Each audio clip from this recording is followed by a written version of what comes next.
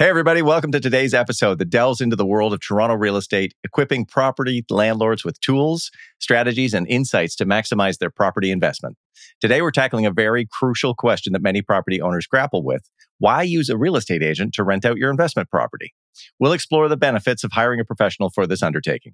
We'll also delve into tips and tricks on how to rent out your property here in Toronto successfully. So whether you're an experienced property owner or somebody who's just considering renting out your property for the first time, today's episode is tailored for you. We're about to unlock the complexities of the property rental landscape, examining the role of real estate agents and how they can add value, minimize stress, and potentially maximize your income. Here we go.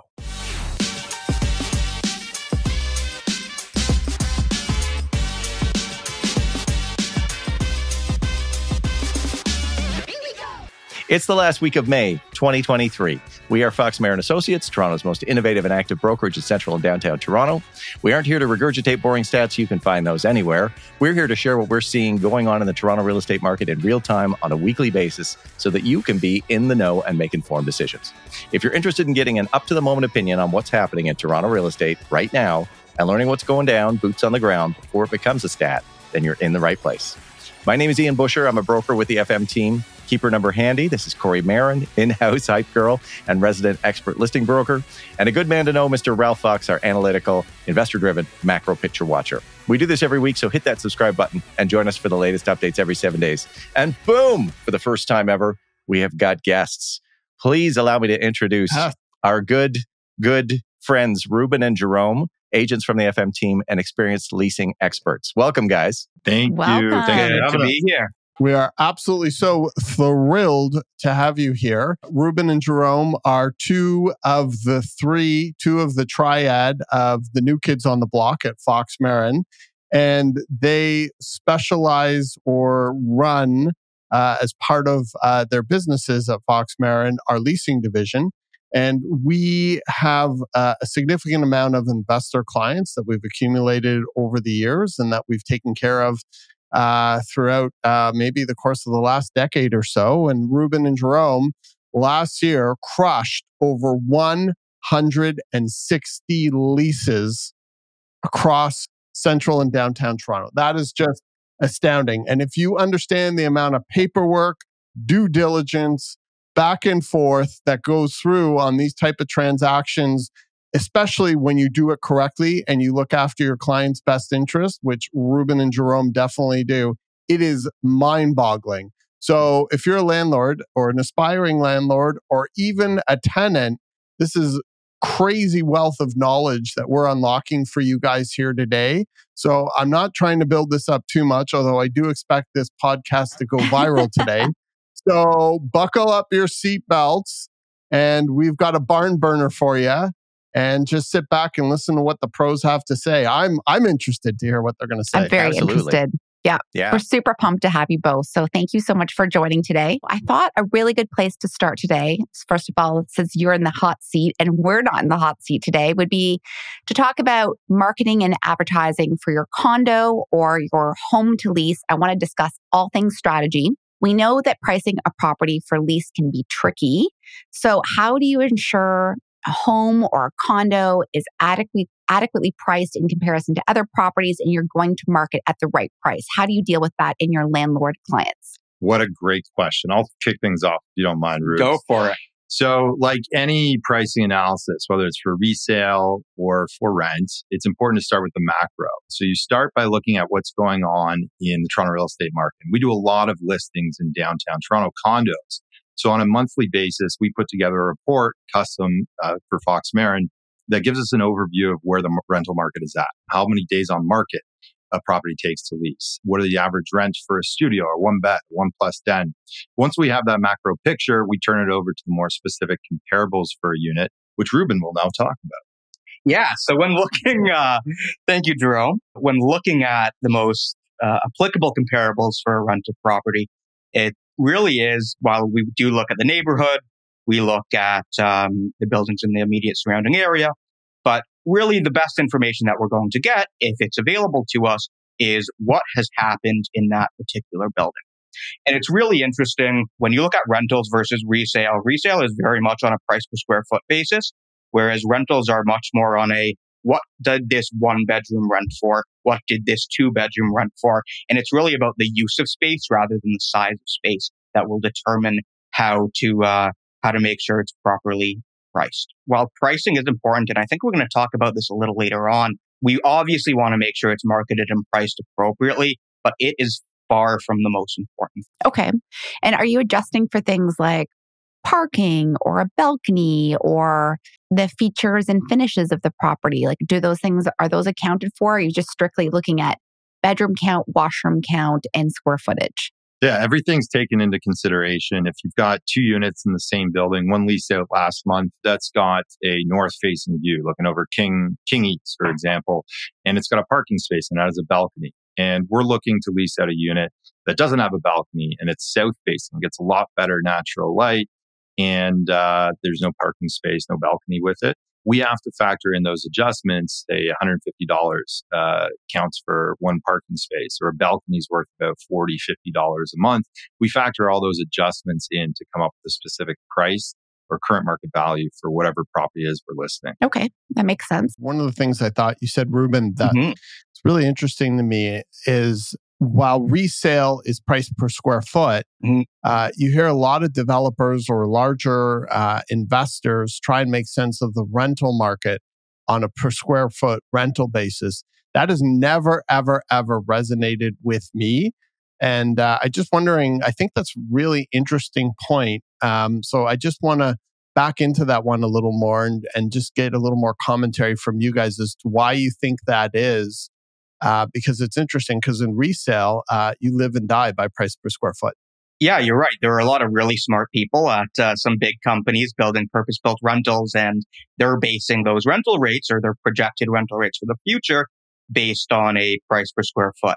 Of course, if you have a 2-bedroom that's 1,000 square feet, and if you have a 2-bedroom that's 650 square feet, there's going to be a price difference there. But if it's within 100 square feet or so, really, it's the functionality of the unit. Who's living there? Is it a couple and they need an office? Is it 2 roommates?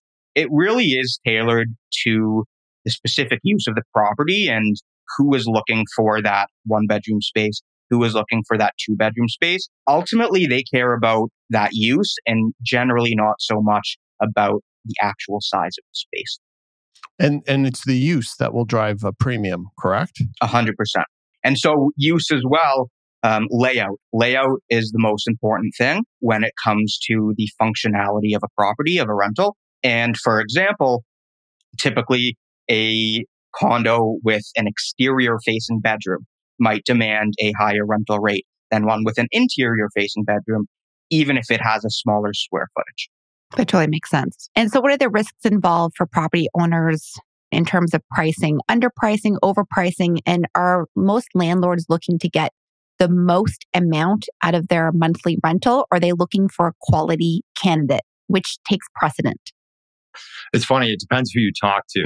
If it's a seasoned, experienced landlord, the first thing they're going to say is, give me the best tenant I can possibly find for my property. If it's a first-time investor landlord, they just did all the math. They put together their spreadsheet and figured out, projected out for the next 15 years what rent they're going to get there. And I need to squeeze out every single dollar from this unit.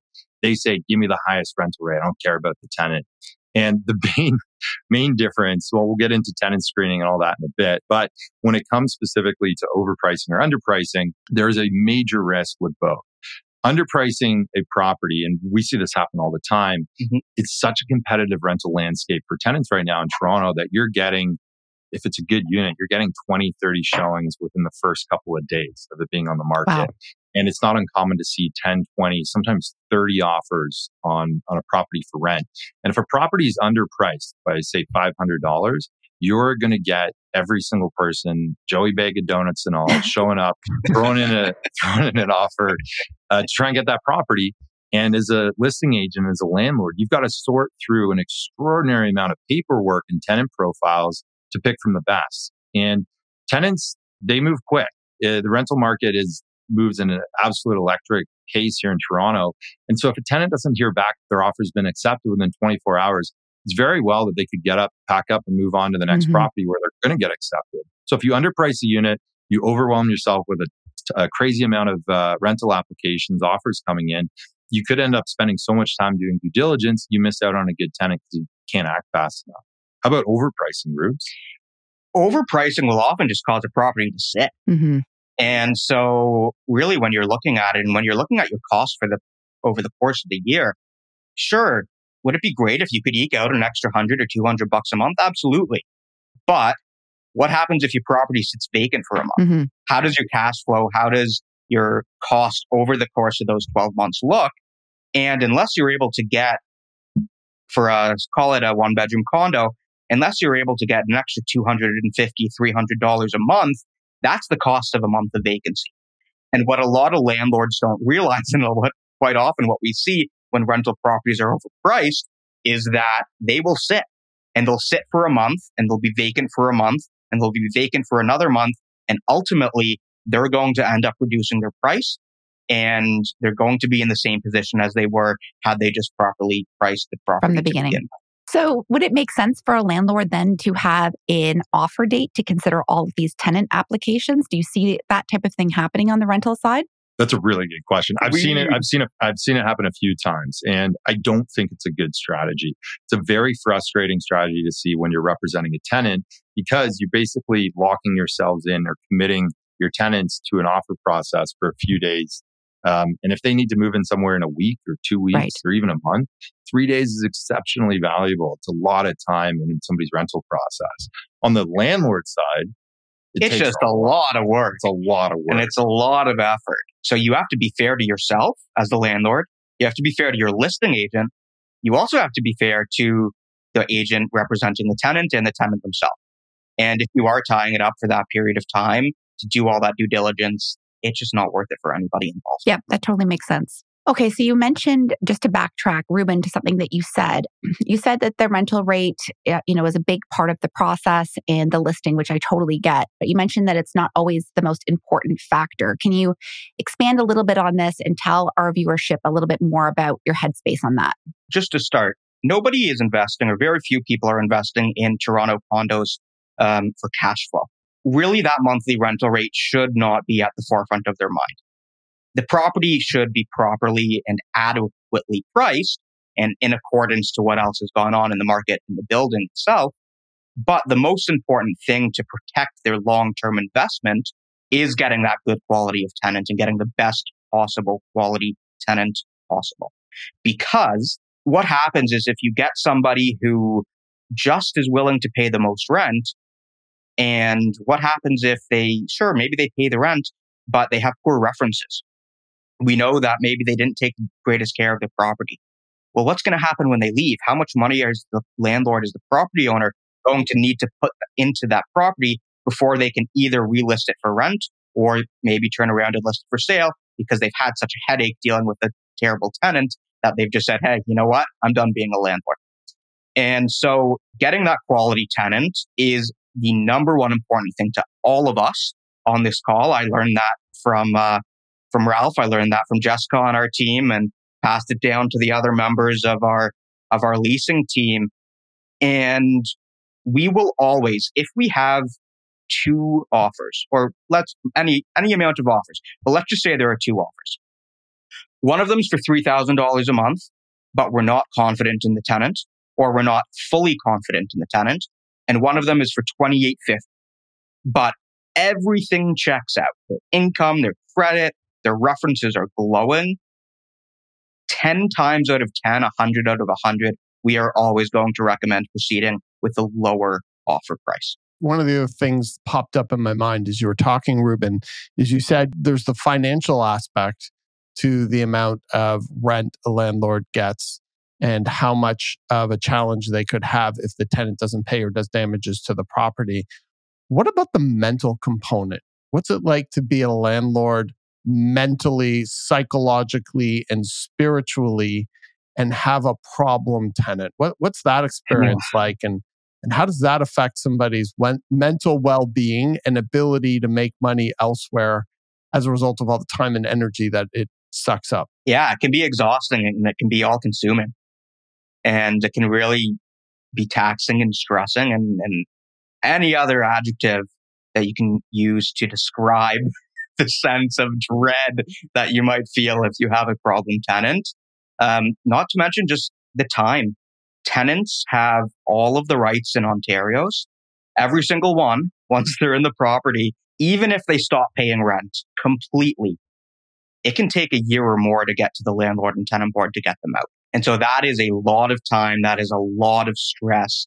That is a lot of money that a potential landlord, a property owner is going to have to fork out if they have someone in their property who becomes an issue. Yep. And so if you're a first-time landlord, Mm-hmm. do you have more rights than the tenant? No. Absolutely not.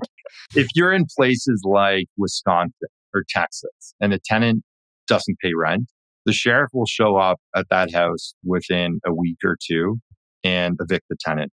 Here in Ontario, to go through the whole process, dealing with the landlord-tenant board, the delays that have been happening, I've heard 6, 8, 12 months to go through an eviction process. To even get a hearing. Let alone get the eviction process afterwards and all the costs. The feeling of not having any control, and there's nothing you can do. You could work as hard as you want. You could, try and approach it from any angle. A tenant is in there. If they don't want to pay rent and they're playing the system, it is exceptionally taxing on you because you have no control over the situation. That's unique here in Ontario and more specifically even Toronto. Yeah, I remember I had one of my rental properties leased out, and almost within the first month, my tenant opted not to pay. And I was overseas at the time, and she lived there for 8 months for free. And I hired a paralegal while I was overseas and an agent. I wasn't an agent at the time to try to get her out of there. It was so stressful. And this is like not to date myself, which we often do on this podcast, but we were like literally faxing back and forth across the ocean, different documents.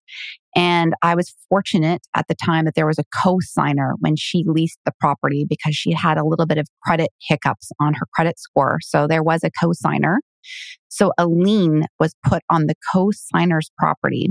And about 4 years later, that gentleman that co-signed on that lease, because I lost 8 months rent on that property, when he went to go sell his condo on Queens Quay, like 4 years later, that lien was still sitting on his condo and he couldn't sell the property until I was paid back that 8 months rent. So I ended up scoring a little bonus later on. But it was so stressful trying to deal with this, especially in the archaic times when we just didn't have access to technology and I couldn't do anything about it. So she lived in a beautiful condo for 8 months and never paid a cent. It was very, very, very stressful. I think I shed many tears over that. And that was a lot of money for me at the time to be away and to have a rental with somebody living there and not paying. So I certainly can feel for that. And I know we've had many, many horror stories from our landlord clients about tenants that they've dealt with in the past, long before they've dealt with our brokerage. And it's not fun emotionally at all. It's absolutely horrible. I have one other question just for Jerome.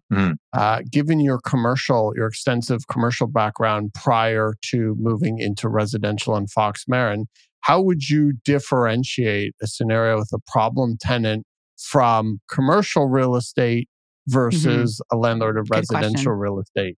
Let's say somebody hadn't paid rent for a month in a residential situation and in a commercial situation. How would those two situations play out? Well, residential, another month would go by, and then another month would go by, and then another month would go by. Probably 10, 20 emails would get out to the tenant, and nothing has happened. You're sitting as a landlord waiting to hear back from the landlord-tenant board to get a hearing so that you can hopefully make a case to get your money back and evict the tenant.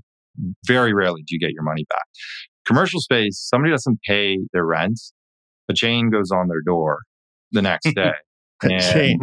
They can no longer access the property. They broke their business agreement, which is different. It's not protected under the Residential Tenancy Act like tenants are. And it's a business transaction. Somebody doesn't pay for something, they don't get what they were supposed to pay for. And that's it.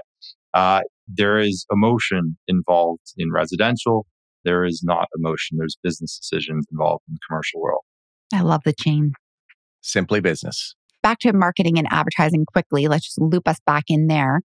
So what kind of property improvements do you recommend for your landlord clients when they are preparing the property for sale? Are you telling them that they need to paint it? Are they having to do upgrades? They need to do their deep clean? Like, how do you attract these ideal tenants? Yeah, Rubes and I were just talking about this before the call. Every situation is different.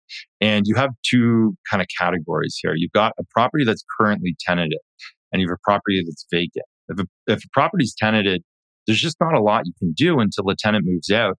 And it's not uncommon for us to recommend, depending on the condition of the unit, for a landlord to let an existing tenant move out before going in, fixing up the property, which is usually, freshly painting it, deeply cleaning it, replacing any light bulbs, maybe light fixtures, and then putting it on the market for lease so you can get good photos out of it and show the property in its highest and best. Property's vacant. What are you telling Rubes? If the property's vacant, you go in, you do a walkthrough, and you take notes. How do the walls look? What's the condition of the oven? What does it smell again, like? light fixtures. Does it smell? Does it need to be aired out? Whatever it may be. And if it's vacant, it's just a whole lot easier. Yeah, or replaced. Because ultimately, the way a property will present when any potential tenant goes to see it, it will attract that same type of tenant. So if a tenant walks in and the place is in really crappy quality, they're going to say, hey, the landlord doesn't really care much about this. Or they're going to say, oh, this is kind of how I live right now. Now I have the ability just to kind of continue down that path of not taking great care of this space. If somebody walks in and if they see a freshly painted, freshly cleaned, nice and sparkly rental property, they're going to be attracted to that if that's how they live. They're going to say, oh, this looks great. I'm going to want to try to keep it as neat and as tidy as possible. And look, even the best tenants never take care of a property as well as owners do. But if you are able to put in all that legwork in the front off the bat and do all that prep work, make sure it shows in its best possible light, ideally, whenever that tenant moves out, you're going to have a hell of a lot less to do on the other side. And do you get pushback from your landlords about suggesting painting and cleaning and all of this sort of stuff? All the time. And it's interesting. The biggest pushback that we get quite frequently is not painting, it's not cleaning, because a lot of the times they realize that, yeah, you know what? If I were moving into a property, I'd want it freshly painted. I'd want it to be nice and sparkly clean. I wouldn't want to go in and have an oily oven or a smelly fridge. The biggest pushback that we get in our recommendations comes to how we actually market the property online, and that comes with professional photos. It's crazy because what, Jerome, you were saying earlier, how many seconds? 2.7 seconds. 2.7 seconds it takes to leave an impression on somebody? Online. Yeah. Okay. Online. Not in person. With your listing. How long did it take for me to leave an impression on you? You're still leaving an impression on me every day. That's nice.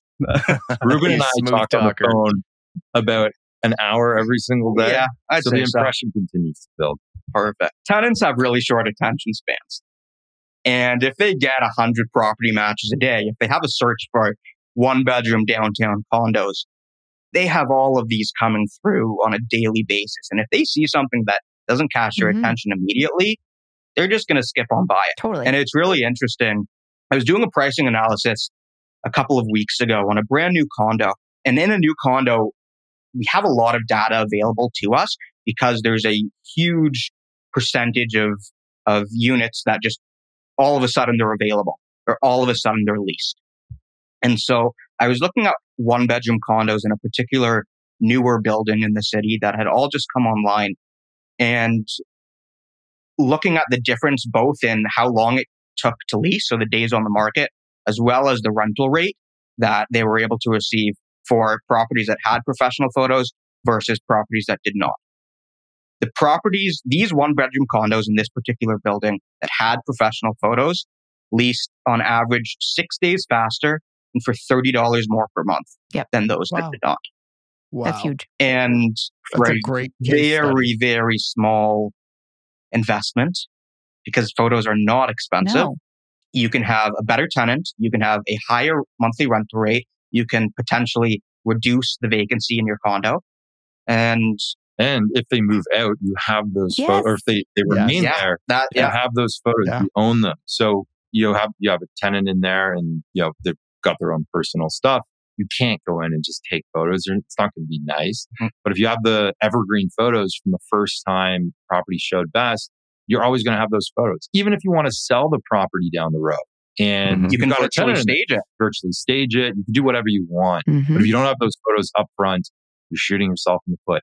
Get the photos Get done. the photos. I totally agree. And if you're doing your PDI and you're going to be registering your new unit soon and you're going to have that unit vacant for that short period of time before you get your first tenant, get that professional photographer in there and take those photos. So how much would it cost a landlord for a good set of photos out there these days? Yeah, the photographer that we use, whether it's a 1-bedroom condo or a 4-bedroom home, charges $175. Okay. So you made a $750,000 investment that you're going to hold for the next 5 years to one day sell for $1.3 million in the future. Is it worth spending the $175? I say yes. Yes. I'm just going to let that one sit because I don't think it really... Yeah. I was listening to your previous episode about deposit checks and the 895 costs. It's the same thing. Like, it's the same thing. And there's these tiny little things that you can do as an investor that have a 100x ROI on them long term. And this is absolutely one of them. Can't stress professional photos enough. Totally agree. Guys, I've got a couple of questions for you as well. After a property is listed, what are the next steps an owner can expect in the leasing process? There are so many factors. I mean, so first, let's just start with getting the property on the market. Okay. Mm-hmm. Anybody can do that. That's not difficult. Whether the owner decides maybe, hey, I want to give this a shot and do this myself, or whether we do it, anybody can list a property. It can go, but when we do it, it goes on MLS. It syndicates with Realtor.ca, all of the other third-party sites that the vast majority of tenants will be looking at and will come in through their property matches, etc. So what happens after that? Hopefully, we start seeing showings. Mm-hmm. And showings can happen in a couple of different ways. And we already kind of discussed showings for a tenanted property versus a vacant property or how that works to list it. When a property is tenanted, to show it, we're required to give them 24 hours notice minimum to get in. And so what happens, there is a program that we use to book all of our showings, whether it's us showing either our own clients or maybe a Realtor.ca lead that has expressed interest in the property, or whether it's another agent. They would submit a showing request. And if the property is tenanted, that request goes directly to the tenant. And we give them the option to either accept or reject the request. By law, we are not required to, but we all feel like that is the fair thing to do. Sometimes agents will just auto-approve every showing request with 24 hours notice. In order to have a successful listing, you need to have smooth communication. You need it to run well between all parties, and your existing tenant is included in that. If the property is vacant, it's just a lot easier. Mm-hmm. But obviously, then that comes with having vacancy and losing out on a month, maybe a month and a half of rent. But if a property is vacant, you can book a showing really with zero notice, get in, and it's just really a lot smoother. After showings, let's say that there is somebody interested in the property. Ooh. What would we do then? Well, at that point, typically we're dealing with an agent on the other side representing a tenant. And if they're a good agent, they will give us a call and say, hey, Jerome, Ruben, my client is interested in your property. I don't know if we're bringing an offer for it yet, but please let me know if there's anybody else interested. Now, Jerome, I'm going to interrupt you for a second. Yeah. How are they going to know how to reach out to you? Oh, that's a really good question, Ruben. Well, at Fox Marin and most good agents in the city put their cell phone number on the listing. And I can't express how frustrating it is when you're representing a tenant or representing a buyer, like I did an hour ago when I was showing a property and my client is interested in potentially buying this. And I cannot find the cell phone number for the agent and I can't find out information. I've now got to go on an internet search and go down rabbit holes or call other agents and they'd say, hey, do you have this agent's cell phone number in your contacts? Because I can't get a hold. So anyway. Or call the office and ask for them to page. Yeah. And that's if you get the office too, because it's Sunday afternoon and it's likely closed now. So you're getting the answer service, right? So it's all bad. It's all bad. So put your damn cell phone number on your listing.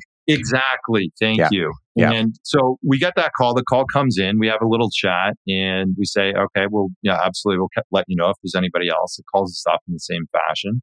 And once they get to a certain point and they're serious about the property, they'll draft up an offer and submit that offer over to us as the listing agents. What comes into us is a few forms around how to offer on a property, an agreement to lease, confirmation of co-op, blah, blah, blah.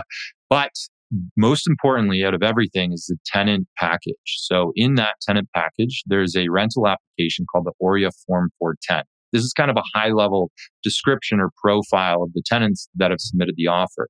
Inclusive of that, we also ask for photo ID. So it could be driver's license, passport, and we'll ask for credit reports that are sent in as well, employment contracts if they are employed, pay stubs if they are currently employed.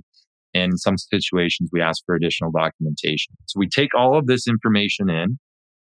We draft up a quick summary email to our client saying, this offer came in. Here's a high level overview of it. Here's a high level overview of the tenants. We will complete our due diligence and our tenant screening and let you know what we think of the whole situation. We're also required to notify other agents that have toured through the property or shown the property, as some people say, to let them know that we've received an offer on it in case they want to step up and make an offer. What happens after that, Ruben? Well, we will do our best to do our due diligence. And really, that is everything from verifying employment, doing a deep dive, picking apart their credit report that they've sent in. And really, most importantly, it's contacting references. And we have seen everything. We've really seen it all. Sometimes, perfect scenario, you have a teacher who makes a good income, who has a 750 credit score, who has fantastic rental history. That's not the norm. We see a lot of scud, I can say, and a lot of... Scud? I love What's scud. scud? Tell us about the scud. Is scud a word? Tell us what scud is. I don't know. Does it stand for something? Isn't that a missile that was used in the invasion of Iraq? Yeah, I don't know. If Ian says it's not a word, I trust Ian there. He's the one in a book. I'm gonna look it up. Keep going. Anyways, yeah. I mean, but really, we do a deep dive into everything that we need to do a deep dive into. A lot of the time, sometimes it's great, and sometimes it's not. And so once we get all of that information, we will put it after the nice package that Jerome mentioned earlier. We'll say, hey, look, this is what we found out, and this would be our recommendation. If we have any doubt in our mind, we are not hesitant to not recommend proceeding. You should. Going back to what we spoke about earlier of quality of tenant versus rental rate, we are not afraid to say, we don't think this is the right tenant for you.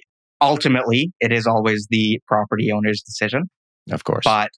And they're the one who has to sign off on it. But we're conservative in our recommendations because of everything that we discussed previously. Are the red flags credit score? Is the red flag their employment history? Or is really the red flag come down to the references? It's interesting because we were talking about this before as well, where there's not really one thing. In tenant screening in general, or figuring out if a tenant's going to be a good fit, encompasses everything. And some people don't have credit. Some people don't even have a driver's license. Some people don't have, employment. And every single time you have to take into consideration all of the factors to make a decision. We're seeing an increase in fraudulent documents right now. Fake credit reports, fake employment letters. And, it's not like we're, magicians and we can figure this out and we're like, that's a fake credit report based on this pixel there or whatever. But when you take the whole package into consideration and you start to notice red flags of information not making sense, or their addresses on their credit report doesn't line up with their rental application and they had a job in Calgary, but they were dating somebody, or who knows, whatever the case is, there's a whole process that we need to go through and take into consideration all this information. There's not really one thing or another that causes a red flag. how easy is it to get fraudulent documents? I think, Ruben, you were telling me. There are Facebook groups that advertise rental packages that you can buy for $250, $300. And they'll have somebody even answering a phone. They'll have people answering the phones. We'll get an employment letter for a well-known company, and the number on the bottom of the letter will only be maybe one digit off of what the actual contact for that company is. And there'll be somebody sitting there on the other end of that phone answering. And a lot of the time, when they pick up right away and say, oh yeah, I know this person, or they make this. If you call into a company, HR takes time. They've got to look up. They've got to go into their internal systems. They've never met the person before. Yeah. And what company doesn't have an answering machine basically as the first step, right? Press 1 for HR. Press 2 for fraudulent documents. Did you say answering machine? You know what I mean? I haven't seen one of those. Okay, Ralph, what would you call that? Years, buddy. What would you call that then? What is that? Answering service. Oh, geez. Okay, answering service. The machine. I have another question about this. So you're screening the tenant, and let's just say everything's checking out. So they do have a great job. Their references are great. Their credit score is healthy. What about affordability and rent? And how does that come into play? Yeah, great question. That's a really, really good question. The average one bedroom last month was just under $2,500 a month in downtown Toronto. That's wild. Crazy. And if you project that out, all these sort of general rules you'll find on the internet about good rent to income ratio is about 33% of your income. You need to factor in a lot of things here. If somebody's got a credit file where they've got monthly payments for student debt, if they've got a job that is contract, all of these things play into it. It's not uncommon for us to see tenants with a 45, 50% rent to income ratio that are actually great quality candidates. We'd love to see somebody with 20%, but that's not always possible. And based on that $2,500 a month one bedroom condo, you kind of got to be making like $65,000, $70,000 pre-tax per year in order to really be able to afford this. And that's just mind blowing. My first job, I was making $30,000 a year and somehow managed to afford to live downtown. Yep. Affordability is going out of the window right now. And if companies don't keep up with employees' wages rising, you're going to have to see more tenants moving in, sharing spaces together. That's why we're seeing such an increase in fraudulent documentation. Well, that's exactly it. It's the number one driver behind selling fraudulent documents. Having somebody say, these people might have jobs. They might have good jobs, but maybe they are making $60,000 a year and they're trying to live by themselves, and they need to maybe they alter their employment letter or make fake pay stubs to show that they're making $80,000 a year in order to earn that, or in order to qualify, really. Right. And we've seen that so many times. It's too many to count. So are you saying that there's some decent, honest, hardworking fraudsters out there? There are some decent, honest, hardworking fraudsters that are trying to live in downtown Toronto. We just have to be fair about that. Exactly. Interesting. Yeah. Interesting. Ruben, I also wanted to ask you mentioned having a 750 credit score, but to anybody that's watching that is not familiar with the credit score system, can you explain what is a good credit score and what isn't, and where I would get that score? I mean, the number one, there are a couple of providers of credit scores. There's the two big ones are Equifax and TransUnion. We like to stick to Equifax. We find that it's the most comprehensive. It really breaks down into detail much more than any other service that we have access to. In terms of what a good score might be, it can, in my opinion, score is not everything. You can have excellent credit and have a lower score because you just don't have a big credit history or a big credit file. But according to kind of your traditional, what is a good credit, what is bad credit, usually around 680 to 700 is considered good. Anything between 700 and 750 is pretty solid, and then 750 plus is fantastic. And there are a lot of factors that go into that score. And again, it's how much debt do you have available to you? What is your usage on that debt that you have available to you? Are you making your monthly payments? But I guess the other thing to consider, it's not only the score. you can have a fantastic credit score and have a boatload of debt. Just because you're making the payments that you're required to make, you can have a 750 credit score, but maybe you have 10 credit cards. Maybe you have a line of credit that you have $60,000 that you're just making the minimum payments onto. And so credit score is important, absolutely, but it is really important. A lot of the time we will have agents send us just a screenshot of that score and we say, hey, look, we need the full report. So that score without everything else, without all the information, really doesn't mean anything to us. Thank you for that. And what does it typically cost to get that score if a tenant's looking to do it? Zero. Oh. It's the law, isn't it? The credit providers have to provide you with credit report for free at least once a year or something. I know Equifax, you can sign up for an account. It's free. You can monitor your credit whenever you want. A lot of people use Borrowell, I think. A lot of people use Borrowell. Equifax has gone back and forth between a couple of different systems, but now anyone at any time can log in, can get a full comprehensive PDF of their credit file once a month for free. Jerome, one question for you as well about something that you previously mentioned. You mentioned the form that people have to fill in with all the information, previous landlord, who they are, et cetera, et cetera. If they have kids or pets, do you have to put that on that form? And what are the rules around having pets? On that rental application form, the ORIA form 410, a tenant is required to put in if they have pets. If not, if they do have pets, what type of pets are they? Some condo buildings have very strict rules around pets being not allowed whatsoever or restricted under a certain size for dogs or not more than 3 cats or 2 peacocks, whatever the case is. And so you need to know that as a listing agent, what the rules are, because you can't accept a tenant that has, a certain number of pets or types of pets that are not allowed in the building. In terms of additional occupants, it's very often that you have, a spouse or a family where one person's working, the other person's not, or there's 2 parents working and kids that are just not, they're just residents. They're not going to be on the lease. They're required to put those other occupants on the ORIA Form 410 because it helps the listing agent and the landlord understand full picture, who's moving into the property. Is it a young professional couple? Is it a young professional couple with 12 kids in a 2-bedroom unit?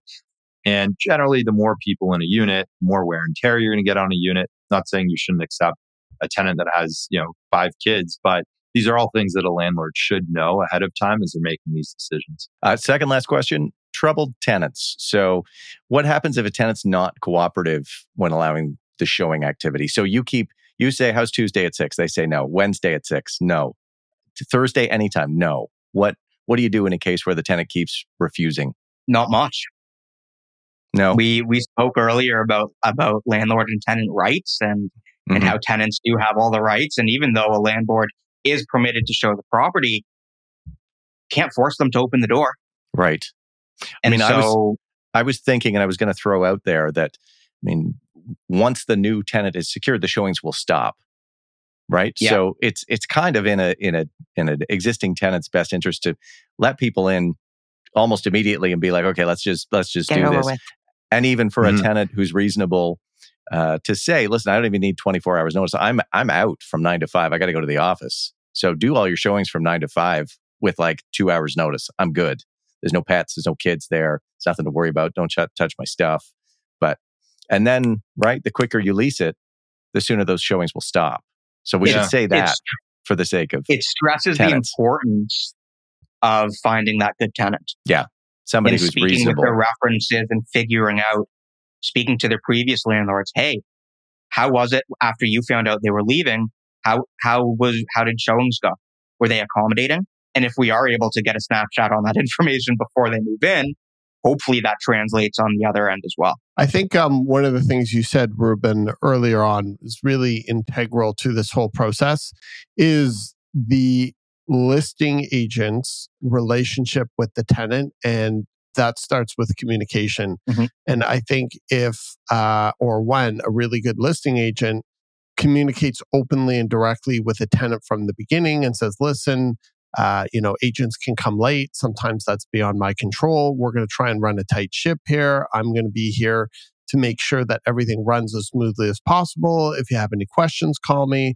because you can have a reasonable tenant and then they have a bad experience with an agent or their client. And then all of a sudden they're like, this is my house. I'm shutting this down. I have all the rights. And, I've seen a lot of situations that could have been avoided had a landlord approached the tenant or had their representative approach the tenant properly from the outset to say, look, we're here to create a reasonable win-win scenario where for everybody, where you can transition onto a new space with this minimal interruption. I'm here to make sure this works smoothly for both parties. And, if you go in with that approach from the outset, I think it can avoid a lot of the problems that will come up if you don't have that level of communication from the outset. Yeah. 100%. And before we list any rental property, I will go and I'll walk through the property. We'll walk through the property. We'll have a conversation with the tenant. I always stress to the tenant that I would like you to be there when I come and inspect it. I'm trying to make sure that everything's in good shape, but I also want to set those expectations. And one of the things that I always say to them is, hey, look, we do our best, but not every agent is the same. And they will not always come on time. Sometimes they'll come early. Sometimes they'll come late. They're permitted to be here within their half-hour booking.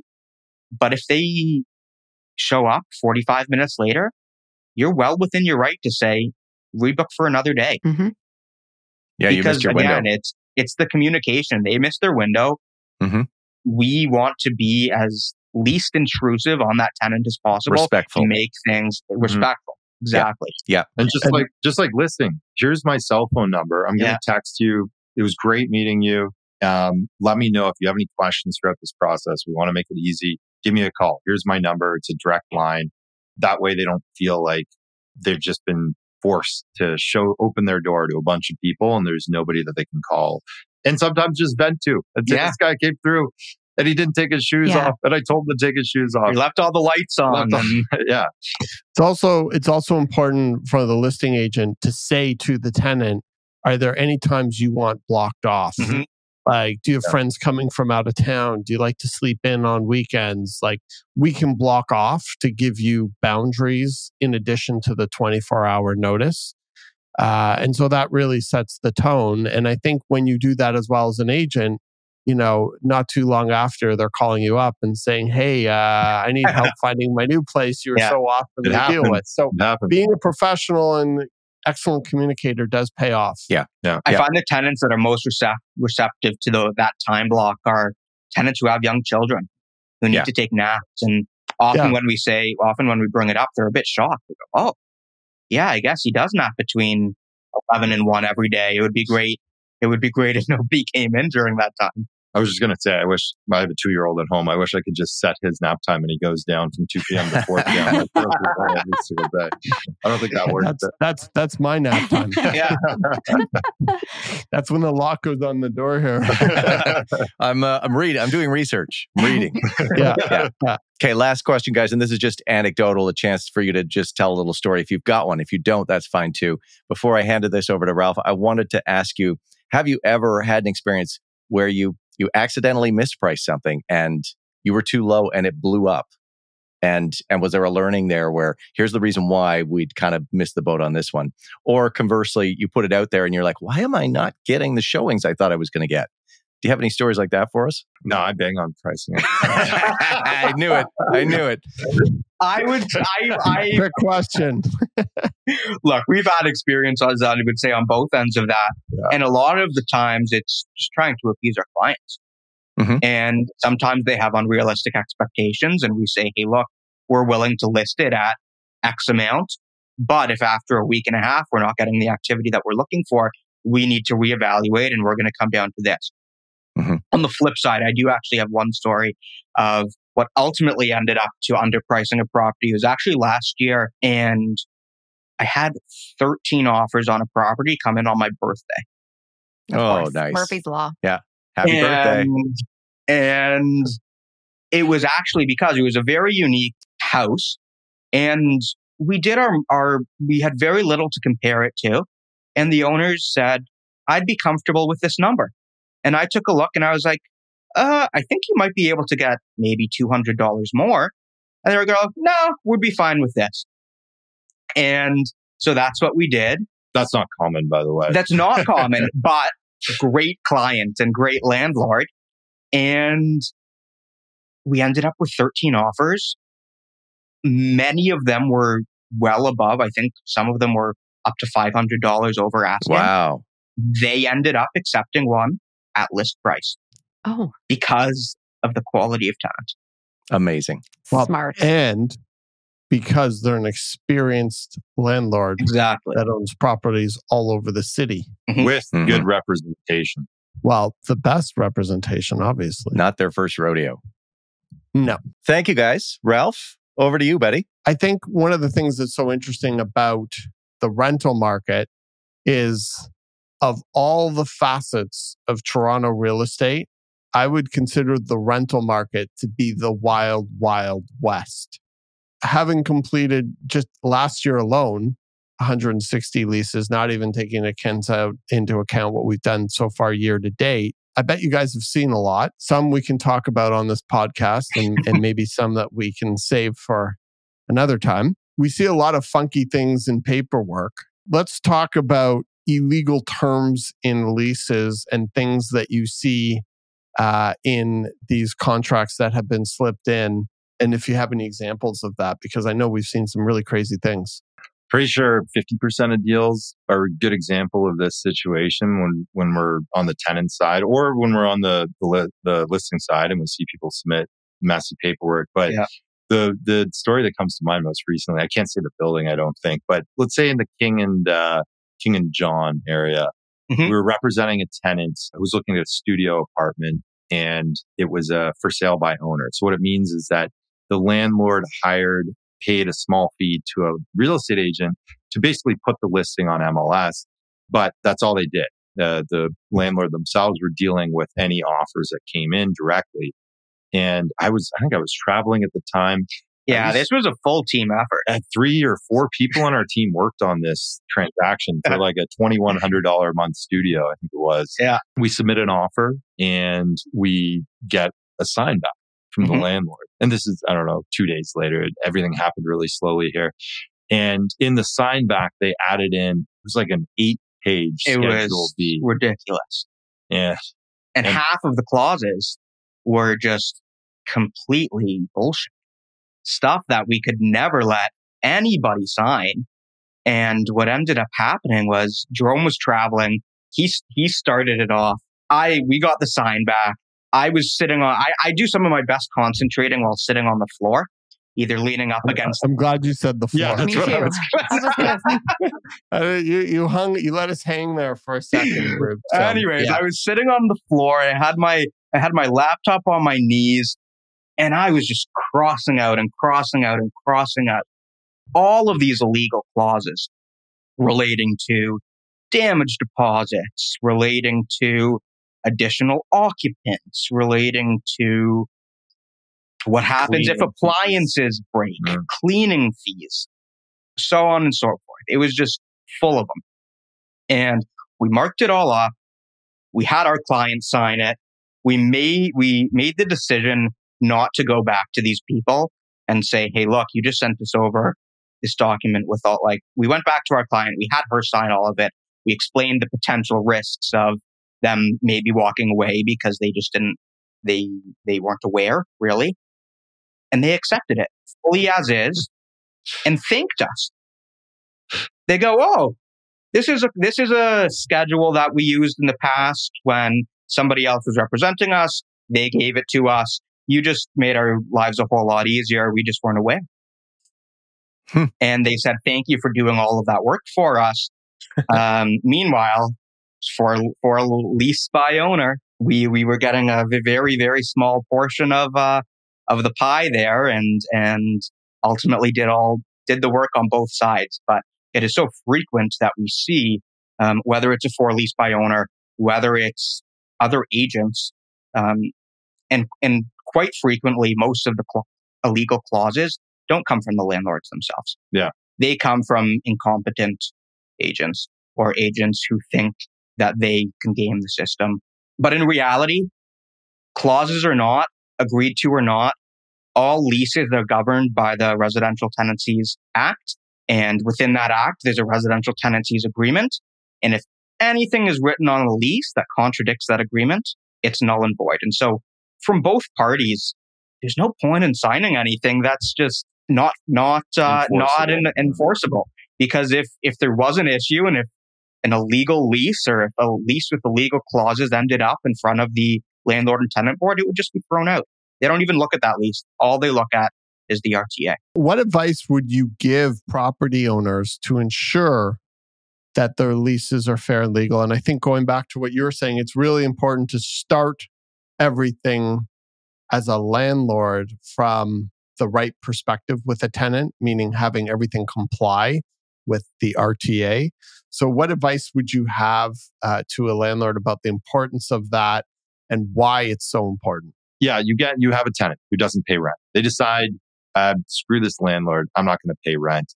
If you end up in the landlord-tenant board 8 months later for your hearing and you're, let's say, $25,000 in the hole, the tenant hasn't paid you, and you had put... Wait, at 8 months, then the tenant doesn't show up, so it gets adjourned. It gets adjourned. So now you're into year one, and you're down about 35 in the hole. Down 35, you show up, you take half the day off work to go up to Young and Sinclair to the LTV, and you've got all your documents ready. You're standing in front of the adjudicator, and they look through your lease, and they say, Mr., Mrs. Landlord, half of these clauses are illegal. You forced this tenant to sign this agreement knowing that you're a landlord and tried to push all of these illegal clauses in there. I think I'm going to side with the tenant here. No penalty, but they need to move out, and we're going to wrap this case. Boom, done. Gavel drops, and you're shit out of luck. And it is so important to recognize that if you ever end up in a situation with the landlord-tenant board, you need to have your paperwork buttoned down. And there can be no reason you give the adjudicator to ever side with the other party. And you cannot give it any ammunition. So all that being said, if you hire good representation, one of the main reasons people hire real estate agents to lease out their properties is to make sure they're not making any of those mistakes, that the paperwork is clean, and there's no cascading effects down the road that are going to damage your investment, damage your mental health, damage your bank account. Well said. Do you guys have any anecdotes before we wrap this up about situations that we've seen? Maybe anything with the RTA? I would say a very common one has to do with post-dated checks. Yeah. Look, a tenant can give post-dated checks if they want to, but by no means are they required to. And even if they sign a lease saying that they're going to give post-dated checks, ultimately, month 3, they can say, hey, landlord, give me my checks back. I'm going to switch over to e-transfer. And by law, the landlord would be required to.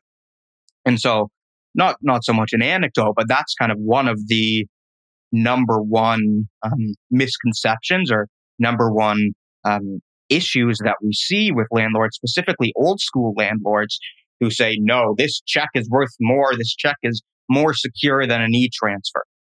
Why? A check can bounce. You have to either go on your phone, deposit it, go to the bank.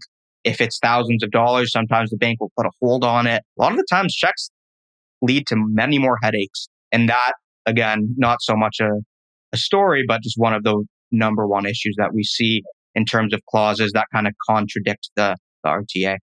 It's interesting because that's like a demographic challenge, because I'm thinking how many people under 30 have a checkbook and how long would it take them to order a checkbook in a situation where they're negotiating a lease? And how important would it be to a 60-year-old landlord who's done something, a certain way for a very long period of time? But you're right. Like, we've seen this come up many times, and it's completely unenforceable from the landlord's perspective. And then when it comes to those additional requests that may come in and offer, like a pet or somebody's asking for, I don't know, like key deposits, stuff like that, you can communicate about that very openly, I'm assuming.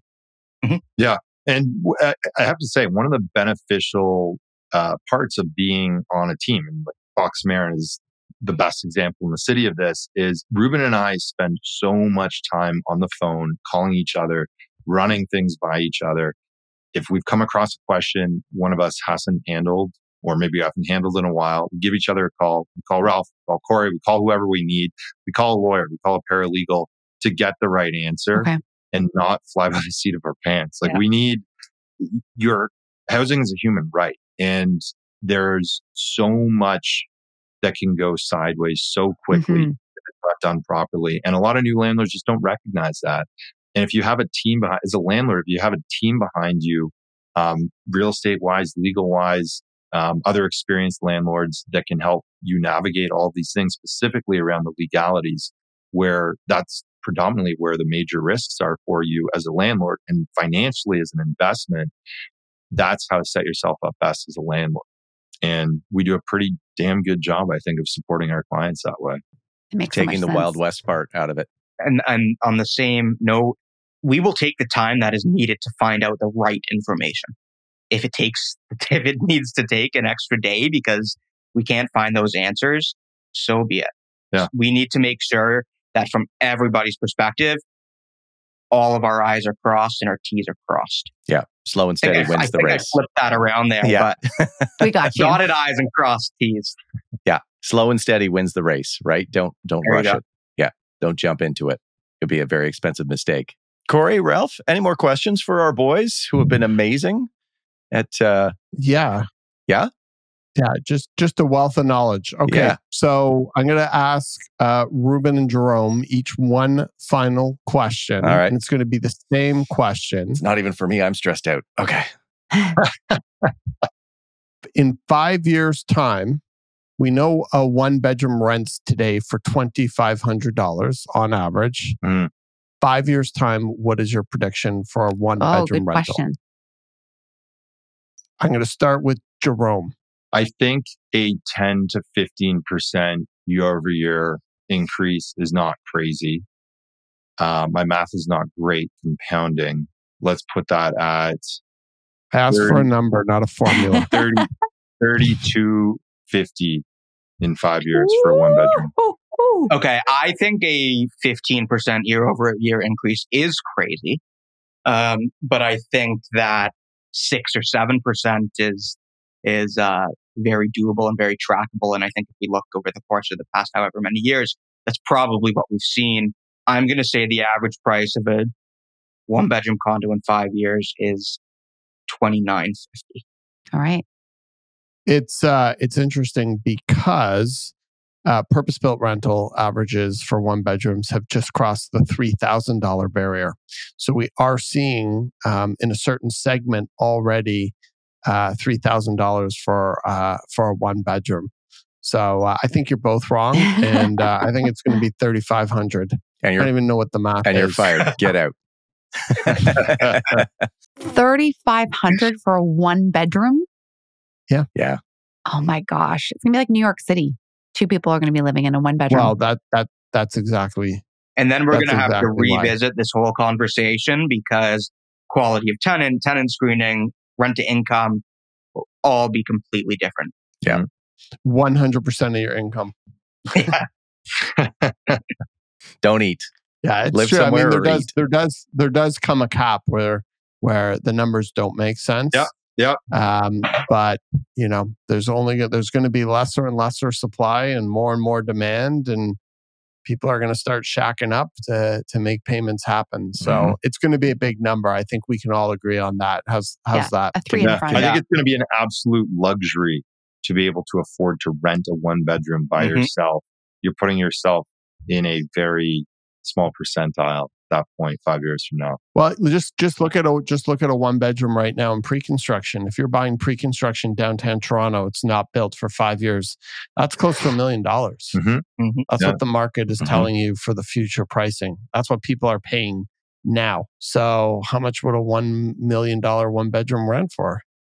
Yeah. A lot. Still negative cash flow. That's just a little bit. Yeah. Well, as we said earlier, it's not a cash flow business. Yeah. It's Being a appreciation. landlord in Toronto real estate. The thing is, though, people's mindsets are going to have to change. Like when I graduated from university, I lived in a house with 5 people, 4 girls and a guy, and 1 washroom, and we all paid our chunk of change for rent. And it just that's how people live. Not everyone graduated from university and moved to Liberty Village and lived in a 600 square foot condo with a balcony and a parking spot. Yeah. When I graduated university, there was no Liberty Village. I don't even think bottle service had been invented yet. So I don't know. I don't understand how these people are affording I have no idea either. Out of school at this point here. So side hustle, making fraudulent documents. There you go. Boom in business. Well, I had a conversation yesterday with an agent who I had submitted an offer, and he goes, when I was 25 years old, I was renting a basement apartment. Why do these girls, like, how come they get to live in a $900,000 condo? Or guys.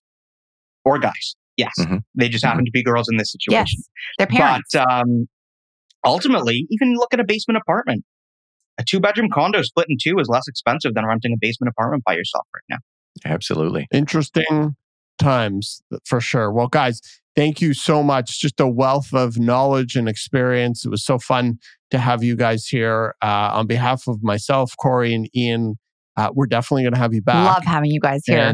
And maybe next time, Jerome, you can bring your buddy Joey Bag of Donuts with you. I'd like to meet Joey. Yeah. I would love to bring him. What about Joey Chestnut? That would be impressive. Yeah. As we close this deep dive into the world of renting out properties in Toronto, we hope that you found today's discussion enlightening. From understanding why a real estate agent is a valuable partner in your rental journey to demystifying the steps involved in tenant screening and lease agreement creation, we've aimed to equip you with the knowledge you need.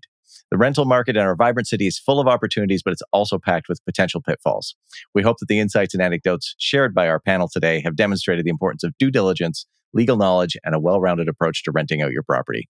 Whether you're a seasoned property owner or just beginning your journey, remember that your real estate agent or agents is an invaluable resource. They're here to add value, minimize stress, and help you navigate this complex landscape. Guys, once again, thank you for joining us. Lovely to have you. Thank you for all of your insights. Corey, I'm going to call upon you. What do we always say? Contact us. We're nice. And Ralph, what do we want our viewers to do before they sign off? 2 things. Hit that like button, smash that subscribe button down below. Woo! Thank you, team. Thanks, guys. Great having you on. Thanks for joining us. That was fun.